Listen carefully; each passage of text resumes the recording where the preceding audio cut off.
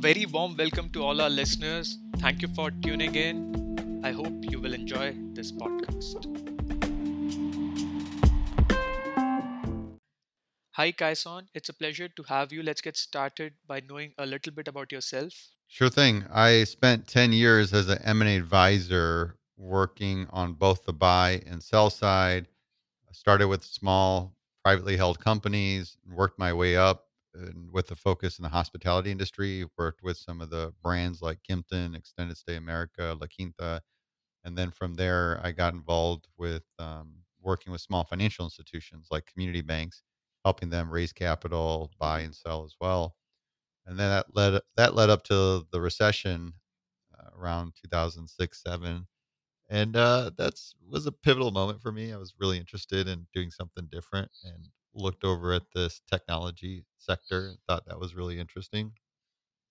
And I got involved with a startup that didn't really pan out the way I wanted it to.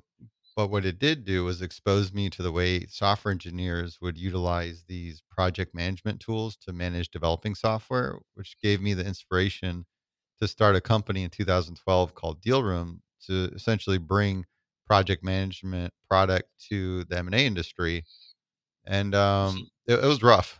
We started that in 2012 and probably didn't get meaningful traction until around mhm. 2017, but stuck with it. Went through the ups and downs and all the learnings that need to happen to get to where you want to go. And we started solving for the diligence process. When you go buy a company, there's always a lot of information you need to review from Mhm, the company you're acquiring. So you have to request all this information. And then there's a lot of back and forth clarification questions. So we basically built that around that workflow to make that more efficient. Then things evolved where we started solving for the integration portion, where after you buy the company, you need to integrate it, and then after that, we added functionality for the pipeline management. How do you track sourcing these deals similar to typical pipeline management products? And evolved it into a full lifecycle management. So one portal to manage a whole M&A deal end to end, all parties involved. And it was a little later where one of the things we realized in the industry was that the industry itself was very siloed and lacked best practices and standardizations. So with that and a friend's encouragement to start a podcast, we started mhm, M&A Science, leveraging the podcast platform to enable practitioners to share lessons learned so we can in turn document some of the best practices, identify the pattern, really understand what are proven mhm, techniques in the industry. That led to some fun stuff. We've published over 350 blogs, ebooks, published 2 books. One of the books that's more notable is a mhm. book called Agile M&A, based on case studies with Google and Atlassian, and particularly how they use agile techniques in their M&A approach. And today we operate a hybrid company based on education business lines and technology lines as That's well. wonderful. So let me ask you one thing. Um, during my as an individual during my journey, right, I do have raised couple of rounds for different ventures. And does is your software able to solve a particular problem? So for instance, how do you manage the scenario wherein um, is it able to analyze contracts? For example, if we are looking, for example, acquiring some business and they have a lot of contracts in place, right? Customer contracts, vendor contracts, or I mean, there are tons of partnership contracts. There are n number of contracts which are in any given company at any given point in time. Mhm. So, do you also analyze those documents or no? We don't. That's Hmm. an emerging area. You see a handful of products out there that focus Mm-hmm. on contract analysis. They're there. It's still early. They're pretty Mm-hmm. complex products to use, but it's one of the areas that we are keeping an eye on because we foresee it being something that will evolve into a product like ours, where as you're doing diligence, you can have tools that allow you to do that analysis.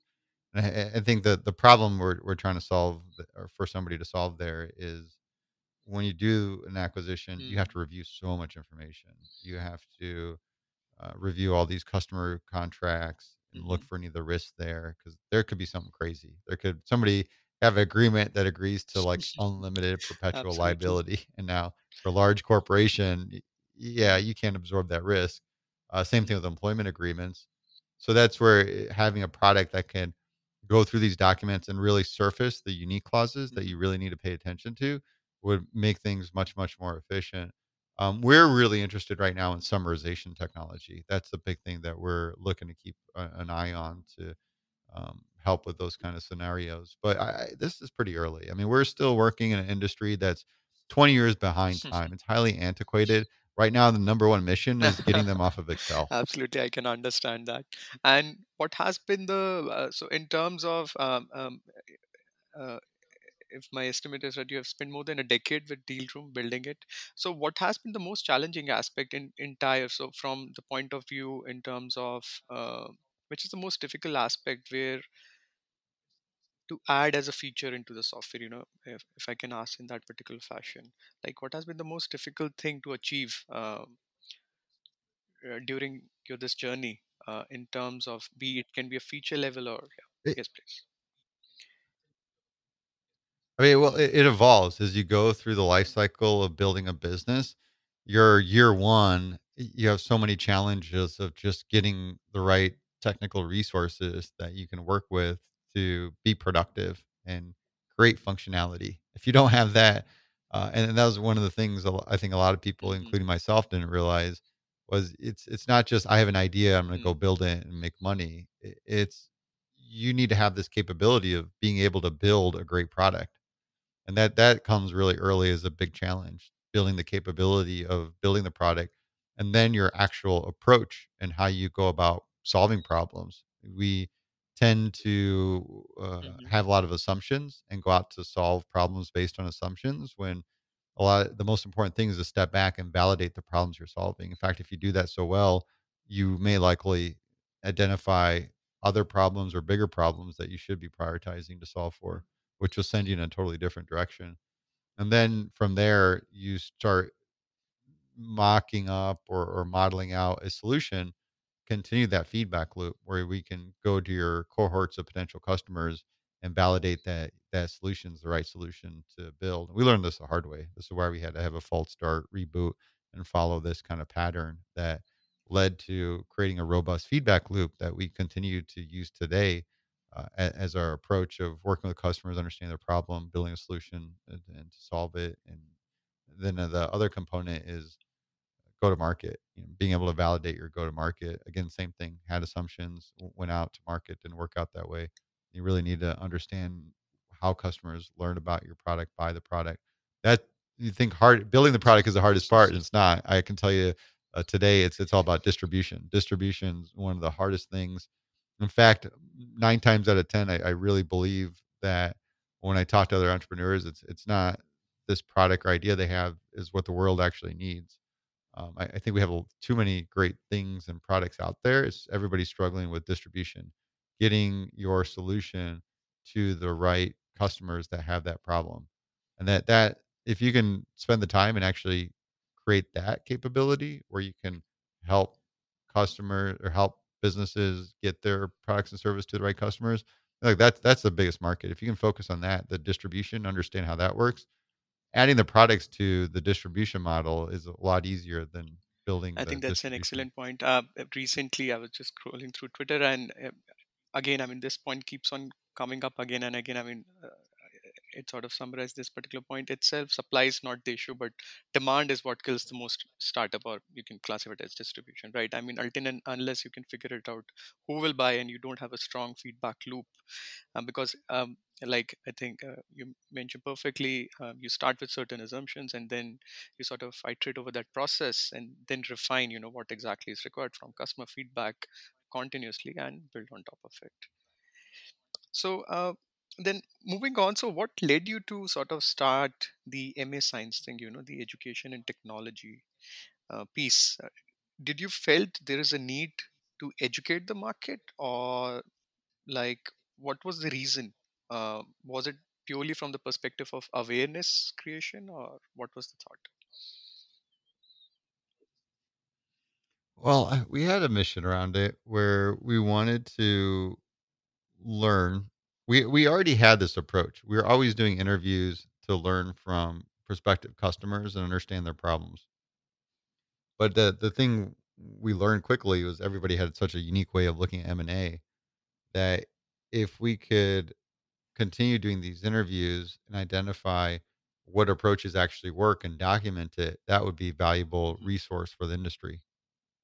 So that it was really early idea, not too much effort. I wasn't a big fan of doing all these interviews and stuff like that. I was a pretty introverted person. Uh, and I think that it just Mhm. evolved. It grew on its own. I mean, we got very fortunate. We started about 5 years ago when at the time there was maybe five podcasts that Mhm. cover mergers and acquisitions. And if you look at it today, there's over 50, and we rank right amongst the top. Um, I think that was getting in the right time was a big thing that helped us, but it was not just creating content for the sake of creating content, like understanding what's really, really valuable to your customers. And it now it just it comes together where we've evolved it. We've created frameworks Mhm. around how you manage M&A, and gotten support with some of the top organizations in the industry. And now we really use that. We still continue. That's our R&D. Like we have a public facing R&D where we learn these things and we build software solutions around it. Now they really complement each other. And this is enabling us to go to market with new business lines where we provide training services around those best practices. We're able to offer professional services to help organizations operationalize both the technology and practices. Mhm. And if you were to pick or share any sort of details around um, any deals which you thought it was impressive, or it was sort of in terms of you learned a lot from that particular a deal, or some insights you want to share with our listeners. I mean, this past year, we've seen Mirion Hmm. go IPO uh, as a SPAC deal to Goldman Sachs at Hmm. 2.6 billion. I think Emerson did a really cool deal where they've acquired an $11 billion tech company, and then they're carving out a couple of their tech business lines and integrating it with this other organization, which is a great Hmm. play on value. And those are complex things, right? Because you're acquiring a business, but to be able to carve out businesses, those are complex, and then in turn integrate them again. So we've seen some really interesting activities And this are you a past year. believer in SPACs? Um, it's an Hmm. interesting vehicle. It's something it's just what's intriguing is that the Absolutely. thing's been around for a while. I remember the first time I came across Hmm. a blank check company more than 10 years ago, maybe 15 years ago, and I was just intrigued. I was like, "What is this?" They just, go to raise money and you're planning to buy a company. But now it's this new thing. I think it works well with Hmm. speculative businesses. If you're doing something that just really isn't there today, like some of the EV businesses, if we're gonna build, drones to fly people around or something like that, it sort of makes sense for those highly Hmm. speculative type of businesses. I think if a business is operating on a long history and strong financials, a traditional IPO model would likely be more favorable. Or could it be, I mean, most of the deals which I've seen in this market has been, I mean, they don't have revenues, right? I mean, in terms of huge losses, right? I mean, those are typically businesses which have gone through this particular route, or maybe due to scrutiny, right? I mean, there are certain, it's much easier to go public through this particular way instead of the traditional IPO, where there is many things which needs to be done. So, uh, is it a good thing? So let me rephrase it. So is it a good thing for the market to have these instruments available to take a company public, or do you feel? I mean, you mentioned like for speculative businesses, uh, it makes sense, but overall, in terms of overall picture, big picture, um, is it good for the market? I'm pro capitalism. Anything you can be creative to create new vehicles, to create opportunities, to create movement of capital, to create the freedom to make choices and do that, Hmm. I'm 100% behind. So I'm an advocate. Am I directly involved with any of these SPACs? No, but I always like seeing the innovation and these things happen in the market.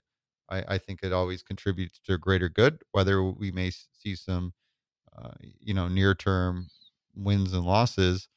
I think that's abstract from the greater good of that we're at least trying new things and learning from it, and over time we'll identify and what actually works and learn from it. And the other thing which comes to my mind is, I mean, uh,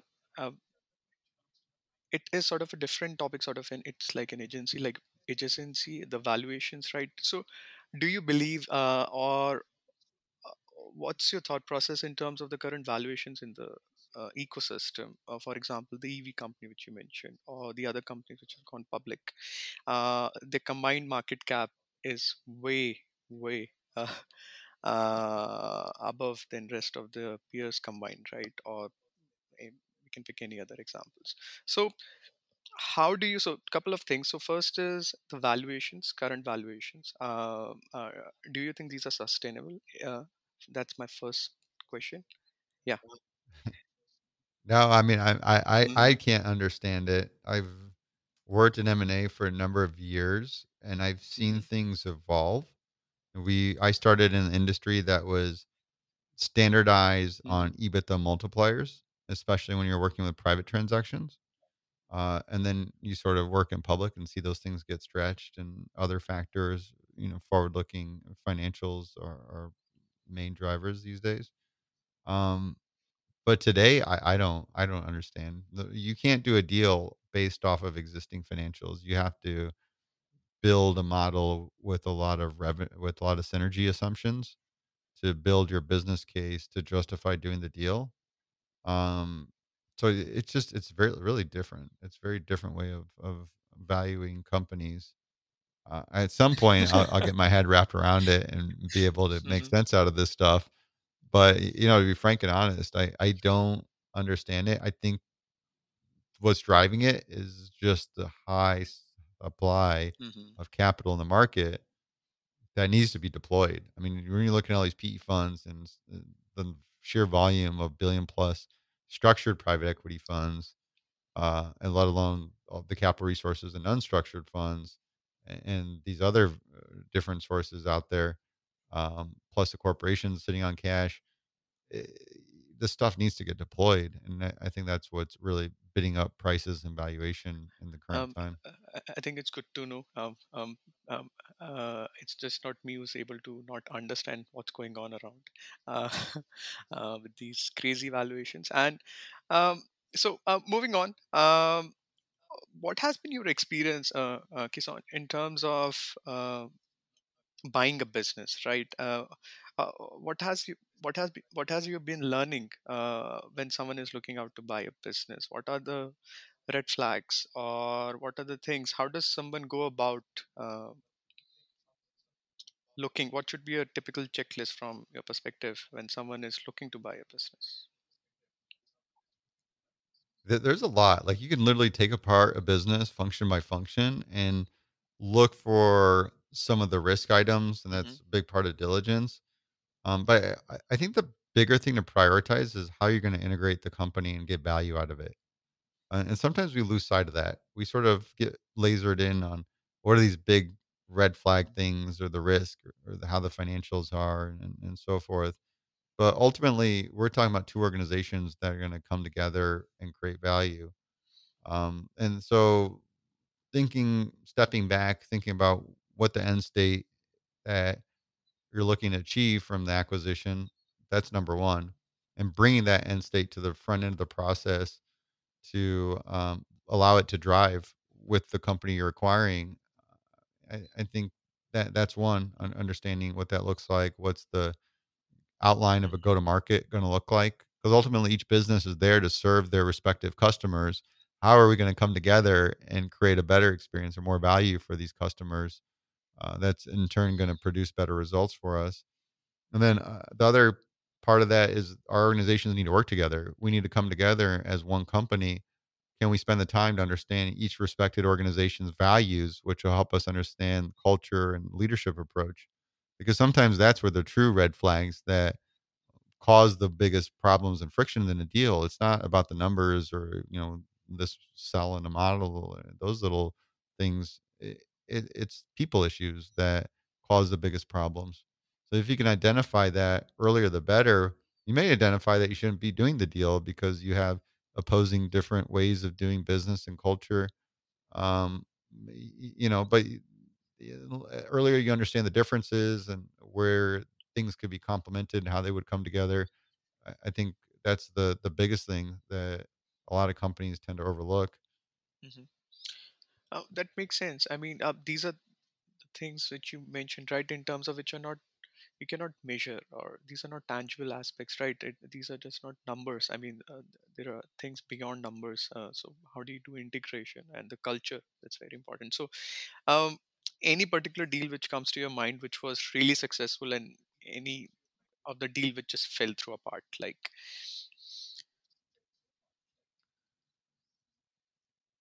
Ooh, which one was really successful? It's interesting. Let's see here. What's a really successful deal?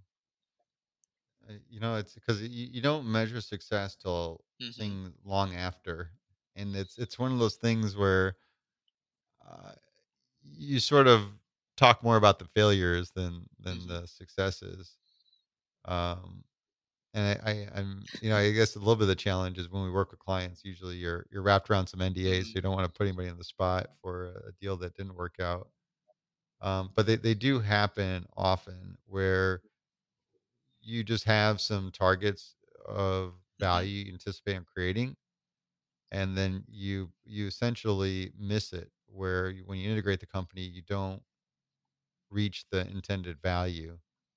And to be honest with you, it doesn't come up. Like we don't have clients that Mm. come up and talk to us about that. It's something that we have to dig in early about when we're looking at Hmm. optimizing their process and understand what are some of those things that went wrong. The common things tend to be around the change management component, stakeholder alignment. Those are the big things. And then there's the project management pieces, which we particularly work with, keeping various stakeholders aligned throughout the process and focused on the highest priority tasks. Those are all things that contribute to making the deal successful. I gotta think of a good story on what's Or a maybe we good can talk about win. the worst one. Yeah. The worst deals have we seen? I Don't. mean, it's just, I had Mhm. we had one that was in the. I mean, we had a lot of stories. I had one company where they were acquiring a business, and it was Mhm. like a landscaping business. But they were a large publicly held company, and they bought this tiny little landscaping business with maybe about 36 employees. They closed on a Friday, and by Monday they had to let go of 32 of the employees. Um, they're Mhm. illegal immigrants, so they couldn't have those employees. But that's like example of you miss Mhm. one thing in diligence, and it really comes back to bite you. Um, there's a lot of those things. I guess I think for us, like we set up a lot of the infrastructure for these companies, but then we get a little bit of the stories from the client as opposed to when the client tells the story, it's a little different because they lived And through it. from your perspective. Mhm. I've worked with some. I remember working one of my deals with Mhm. a publicly traded bank. They were small. They were traded on pink sheets, and I was just taken back. We were going through the sales process, and we were really trying to just scrape the bank, like just trying to get it for what the entity was worth and their charter. Um, we were struggling to even do that and get a deal done. And this bank just had every time I kept working with this bank, it was just more and more hairy stuff kept coming out of it. The CEO was like overpaying himself, or bank was losing money, was having an affair with some of the employees. It was just one thing after another kept coming out of it. Um, and we couldn't get a deal done. Like we literally couldn't get a deal done. And so things kind of dissolved in our relationship, and we sort of moved on. But 3 months later, they ended up getting acquired by a large publicly traded company for like six Whoa. times more than what we were trying to get for the business. Yeah, and then that publicly traded Oh company my. went completely bankrupt, shortly after. So, Did I mean, this M&A stuff can be wild. absolutely. I mean, I mean, um, taking a cue from this example. So, from your experience, does merger and M&A work well? I mean, from a broader perspective, is it? I mean, the bankers do make money. I mean, the Does people involved in the process to make money, but for ultimately for the organization which is acquiring or getting acquired at the end of the day, I mean, looking at the challenges, may be it integration, cultural, or the other end aspects which can kick in.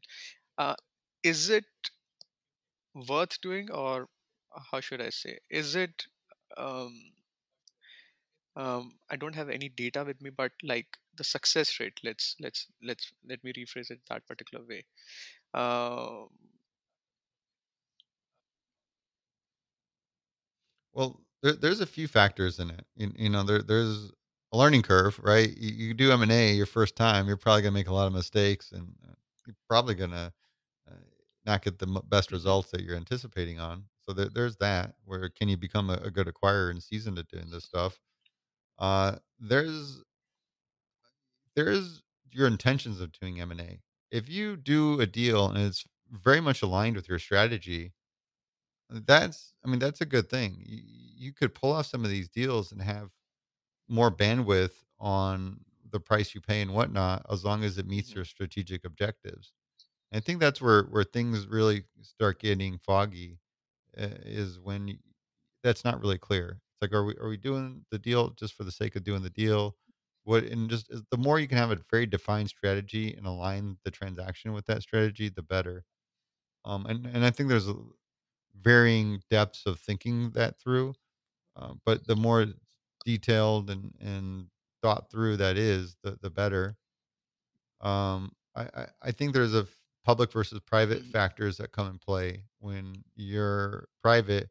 I mean, you really, really directly own those results. I feel like when you're public, you kind of are working on a different model, that in some ways can give you more scrutiny, in some ways can give you more play on, whether you're doing good deals or bad deals, just because of partly the size and just the public perception. A lot of the public retail mhm. investors don't really understand M&A.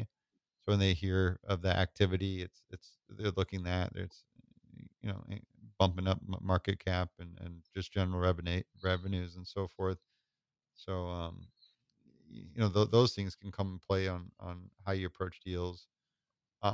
We see some of these other approaches where they're doing roll-ups. A lot of PE backed roll-ups out there, and then they're playing on just multiplier by size and growth, and that gives them a flexibility to pay a premium on those deals in regard to the greater picture of hitting a higher multiplier. So it really, really goes back to, like, why are you doing the deal? It, when that's really clarified and you have Mhm, that rationale against on what you're anticipating the results to be, I think it's unique to each situation. mhm. So it's hard to generalize whether doing M&A is good or bad. There's folks that aren't sophisticated and that tend to do bad deals, but if you're good at doing M&A, you can generate a lot of So value let from me it. ask this way. So recently I was going through. There is a big trend, right, in the D2C space, direct to consumer market. You have different brands globally which are scaling up, reaching $100 million revenue, etc., etc. So I found this concept very interesting. So the idea is, let me just try to find the name of the company. Meantime, so the idea is, you're starting a startup. Which will acquire other smaller brands, right? So I think the name was Thrasio or something. It was a consumer goods company. So the idea is basically Hmm. you're creating one brand under which you will acquire all these smaller D2C startups and try to derive a value. I have absolutely no clue how will this work, but from day zero these guys have, or similar company. I mean, there are many companies now across Europe, US, UK, which has come up where they have huge check sizes. They have raised tons of money, $500 million, $500 million, $1 billion, who knows. So how does this particular piece, I mean, when you're starting a company itself just to integrate rest of the businesses, I mean, uh, what comes to your mind? Because it's like, I mean, if I'm an entrepreneur, right, why will I start a business? I mean, it depends. Like if I have a problem statement, I mean, it's much easier as an entrepreneur to consolidate market than start one of the companies which gets acquired by these companies. I mean, does it make sense? I mean, it's so fascinating and interesting to see this sort of model coming in. So I'd like to know what are your what are your thoughts? Yeah, Mm, it's your approach to create value, and for those kind of large scale roll ups, what they're doing is doing a series of acquisitions with the obvious macroeconomic effect of the bigger I can get the company, the higher the value is going to be worth. It's going mhm, to trade at a higher multiplier. But as you do the acquisitions, you're looking to drive synergy through two avenues: cost synergies. mhm, Where can we cut costs? If we can consolidate the accounting, if we can consolidate some of the marketing functions and things of that sort, we can save some costs. We don't need two CRM mm, tools here. We can mhm. consolidate that into one and have some cost savings. And then revenue synergies. And what can we do to increase the revenue synergies or the revenues of this business? Is it we're buying a product and we have this large distribution network that if we add the product to it, it's going to inherently get a lot more exposure and opportunities for Mhm. customers to purchase the product. So they're looking at those things in addition to just doing the deals for the immediate revenue And is this capture. something which has been done similarly in past? I mean, such sort of structures in particular space where we can draw some parallels, analogies, if you can recall. For Hmm. doing Yeah, that yeah, kind yeah. of deals, yeah, there's a lot of things like that where you just like you go buy Hmm. things in bulk. You tend to get a better price on it, right? You go to Costco because Yeah. you can buy things in bulk and get a uh, savings on it. uh, mhm. I mean, well, and the whole idea is when you do that, when you have any vendor and you have that relationship, that volume allows it to. Sure. It just gives you the buying power. Here, it's doesn't Mm, play exactly that way when you're buying assets and consolidating it. You're essentially building it into a larger entity, and it's just worth more. Where hey, you can go around and buy these 100 companies one by one, but I've already done that. I've already assembled these 100 companies together and rolled it up into one. Now you can buy this all to one. And you're going to save the 5 years it took to do that. And that's where that value is created and why you get the exponential higher multiplier for that. Um, so that in this case it mhm, creates more value because of the work that's involved. Um, I think there's just a lot of things like when you buy custom products, it's just you pay more for it because there's a mhm. lot more work involved with it. You go get a custom suit made, it costs you a lot more, but the work's done, the end results what you're looking for. So I think that's like a big factor in consideration, especially when you look at these buy Mhm. versus build scenarios, right? A company does these acquisitions of a product. It's like we could build a product, but we can get to market 2 years faster if we just spend the Right, 20 million to acquire this product. right. Great, great, great, great. I mean, that's wonderful. So, uh, so, Kisan, what uh, you know keeps you excited, or what is that particular thing in this entire space, which you are very excited about, which keeps you going? I mean, which you look forward to, or something down the line for next 3 4 5 years, which you see uh, interesting things which are happening around you.